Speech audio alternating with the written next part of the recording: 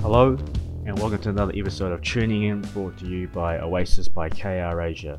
Today, I get to speak with Judith Julia Justin, founder of Wings Therapy and Learning Center. Jake was diagnosed with a rare genetic mutation called NACC1 at a young age, which meant he needed extensive physical therapy from a very young age. Judith and Jake travel around the world to look for cutting-edge therapies that were not available in Singapore at the time. From there, Judith became certified and educated in these various therapy options, which led her to open Wings. She wishes to provide every child the opportunity to achieve their full potential. Judith, thank you very much for joining us for Oasis. Really looking forward to this interview. So I thought we'd just start it off just by asking about the origins of Wings Therapy, how you founded it, what was the story behind it, and what are some of the unique services that you provide for patients in Singapore. Okay, Wings was actually founded in 2017, and the founding of the center is actually inspired by my son. His name is Jake Knight. He was recently diagnosed with a very rare genetic mutation called NACC1. He's one in 16 kids around the world with this very rare genetic mutation, which means that it's not inherited from mom or dad. It's just something that mutated on its own. So prior to that, he was diagnosed with quadriplegic cerebral palsy. Are you familiar with that? Not. Quadriplegic cerebral palsy is when a child sustains birth injuries in utero or outside or during the birthing process, and it causes lesions or injury to the motor functions of the child and motor functions in the brain. So it can affect all four limbs and your speech and your vision, or it can affect two limbs. So quadriplegic cerebral palsy is when the injury caused to the brain has affected all four limbs and vision and motor and speech and hearing sometimes. So that's cerebral palsy. It's non-progressive. Initially, that was what he was diagnosed with, But as the years went by, we found that he was quite different from kids with cerebral palsy. So my journey actually with Jake began at a very young age, and he was attending a lot of traditional services here in Singapore, which they are very good, physiotherapy, occupational therapy, but I didn't feel that these services was going to take him to the next level or help him live a better life. I felt that the services were more, maintenance services. So I started looking around for answers. So I went on the internet, I did my research, I found stem cells to begin with. So I whisked him away to China and we did a couple of rounds of stem cells. Then I started looking in therapy. So I found the therapy here to be a little bit traditional and just accepting of the child's condition, but not pushing the child to the next level. So I decided to bring him into different programs, you see. So we flew to Philadelphia for 2 years and we did the Glenn Doman program. And following that, I started him on suit therapy. For that, we flew to Poland, 47 hours. Wow. 47 hours around the world to a very small seaside town in Poland called Cholpi. So we flew to Germany, I think it was Berlin or Munich. Then from Munich, at that time I was in branding. So I had asked my client, who was Lufthansa, hey, can you help me with special assistance when I arrived in Munich? And they were really nice because they got a special airlift. I said, I'm coming in with my special kid, so I need some help. My client was really cute because everyone got off the plane and they said, you guys just stay in your aeroplane seat, and when the doors opened, the airlift came up. There were 4 big muscular German men. And I was thinking, what is this for? My son is like 3 years old. So they were under the impression that they were going to airlift this big boy, then they saw this little boy. But anyway, long story short. So we went from Munich, we flew all the way to the seaside town. After the 47-hour flight, we drove for 7 hours in a truck, open air truck with our luggage in the back. And I had 2 little kids in tow. It was Jake and his little brother Tommy and grandma and one nanny. And we went to this little seaside town, and that was when I started to get more insight into what we provide now is suit therapy. So suit therapy is inspired by the Russian astronaut program. So they found that when astronauts got back from space, they suffered muscular atrophy. So their gait, their muscles had wasted away, their gait was quite akin to people that suffer from cerebral palsy or neuromuscular disorders. So they designed the suit that gives the body alignment, proprioception, sensory, and you're supposed to do function in the suit, exercise, right? And then you would get your function back. So this is the inspiration behind suit therapy. And since then, that therapy is now being used for kids and adults with special needs. So that was the first therapy that I learned of, and it was very different because when I arrived for my first session with Jake, they asked me what my goals were. And I said, maybe lift his head up or do a little bit of rolling, because that was what I was accustomed to hearing from others. This is what we're going to work with Jake. And I said, but no, he's 3 years old, He needs to be crawling. He needs to be knee walking. He needs to be standing, So they just did it. It was facilitated, but they did it, So it was a completely different way of thinking. It was a completely different way of communicating with the child, the way they communicated with the child. He would go into biofeedback sessions, and he's non-verbal, but they would say, Jake, I need you to squeeze your glutes, your left gluteal muscle. He's 3 years old. He did it. So it was then that I knew that kids with special needs, their intelligence is actually quite high. It's just that they don't have the ability to express themselves in the way that we would express ourselves. And there are too many limitations being placed on them from a very, very early age. Actually, it's not just in Asia, it's all over the world. All over the world, they have this thinking. So I started my journey with suit therapy. Prior to that, I said I went to Glenn Owen program. There I learned about how to teach a baby who is blind to see, with cortical blindness to see, how to teach a baby to read, how to feed them good foods, stay away from medications, stay away from surgeries, how to give your baby high intelligence, So I learned a lot of things on how to deal with kids who are non-verbal, who are ambulatory. Then I went on to suit therapy, and I traveled not to Poland because I found that was too far, but I found a place closer to home, which was in Los Angeles, also another intensive therapy center. And we would go there twice a year, 3 times a year, and we would stay for about 3 months and each go for intensives. And we would always go through an intensive model of therapy. I know you probably saw it on my website. What it is in very layman's term is boot camp. So it's like 3 weeks, and the kids go through between 2 to 4 hours of therapy. Following that, a mom I met in Los Angeles said to me, hey, Julia, have you seen this therapy? I said, what is that? And she said, look at this, it's Cuevas mating exercises. And I said, where is it? She said, in South America. I said, alamak, I don't want to go to South America. I said, it's so far.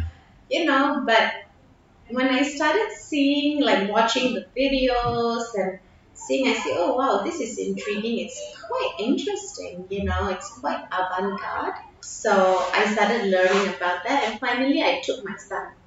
we went to Chile and we met with the founder of Cuevas Medic Exercises, and he was working with my son, and truly it was amazing. This is all the equipment that we use for Cuevas Medic Exercises. So this is really the journey that, it was my journey with my son that led me to this place. Yeah. Fantastic. And all the techniques that you mentioned, they are offered here at Wings? Yeah, so suit therapy, spider cage, universal exercise unit, Cuevas Medic exercises, they are all offered here. So all my entire team is actually specially trained, and myself too. So we are all trained to offer these therapies. Do we do traditional therapy? We do not. We do not, because the gains from it just takes far too long. So a 3-week intensive, what a child gains from a 3-week intensive is what a child would gain from a whole year of therapy. And time is our greatest enemy. When you get bigger, gravity hits you, it's harder. So yeah. So you sort of touched on the lack of these options in Singapore. And it seems like these are very readily available overseas. They're not. That they're not? We are actually one in 5 or 6 centers around the world that offer these services. It's very few and far between. And the therapy teams were highly specialized therapists. So, we make the impossible possible.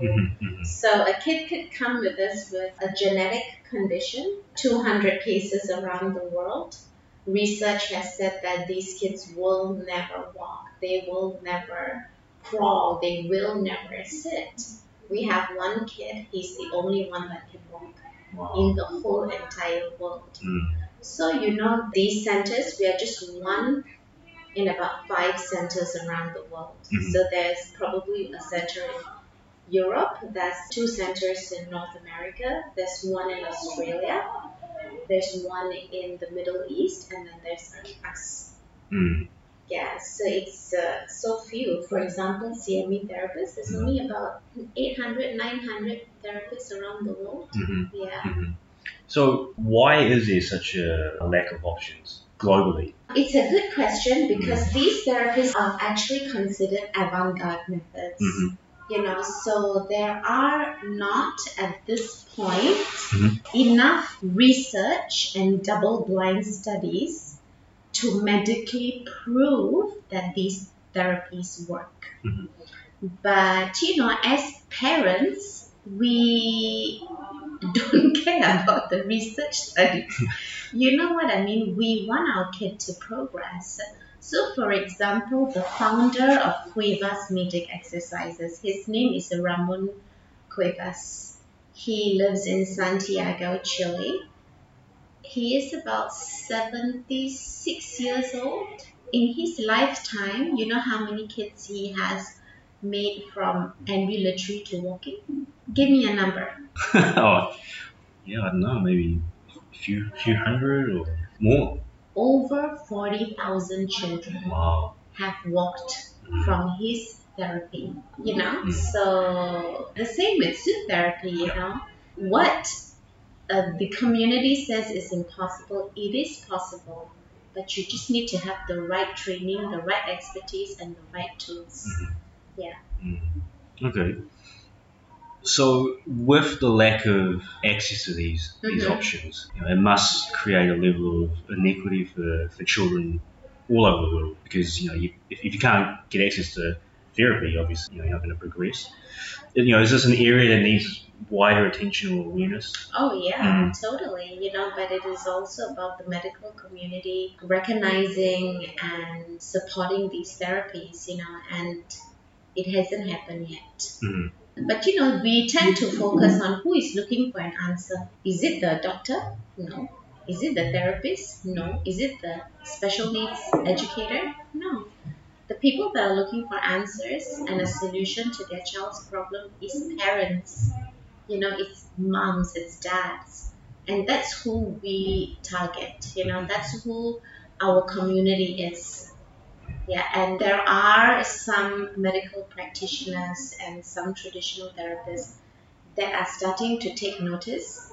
I say, oh my gosh, my patient is doing so much better. So, for example, we have Cameron. I don't know if you saw him as he walked past. He's from New Zealand. Okay. So he had been working on a child in New Zealand for over 1 year, just on getting this child to sit.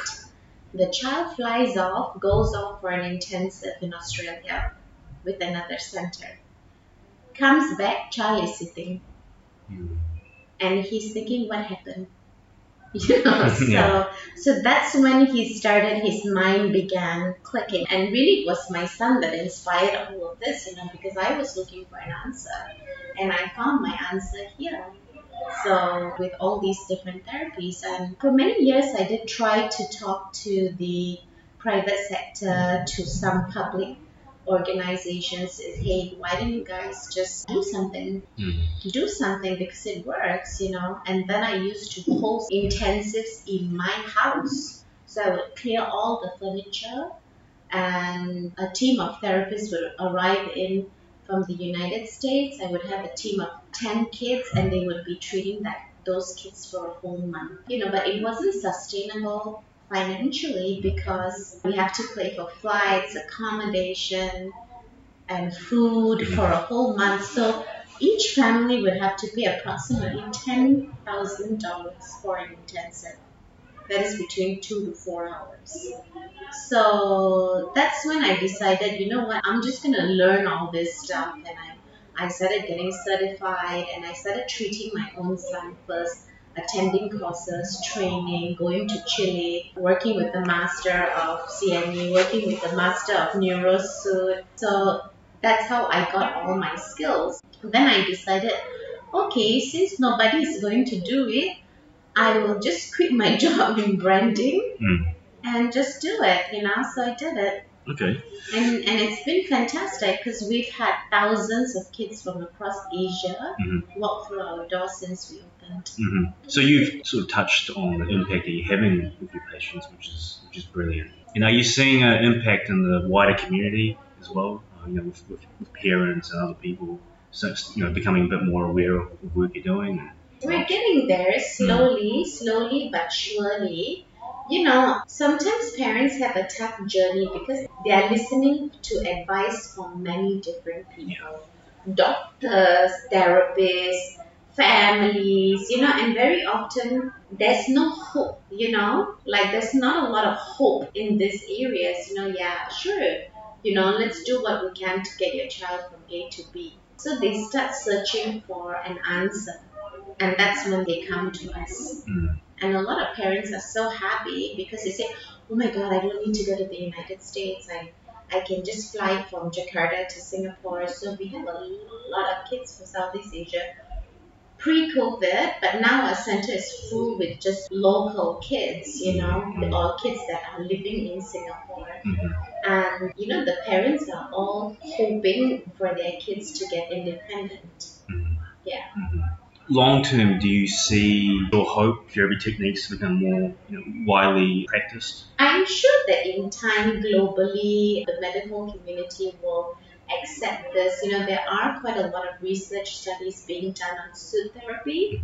It's being used on adults with Parkinson's. So I do feel quite positive. Singapore is starting to put a lot of focus on the special needs communities with better facilities, better school, better education. So I feel that while we are behind, I think it's starting to unfold, and parents, especially the younger generation of parents, they're not going to accept that their child this is their status quo, A lot of our parents are in their early 30s, young children with special needs, and they are looking for an answer.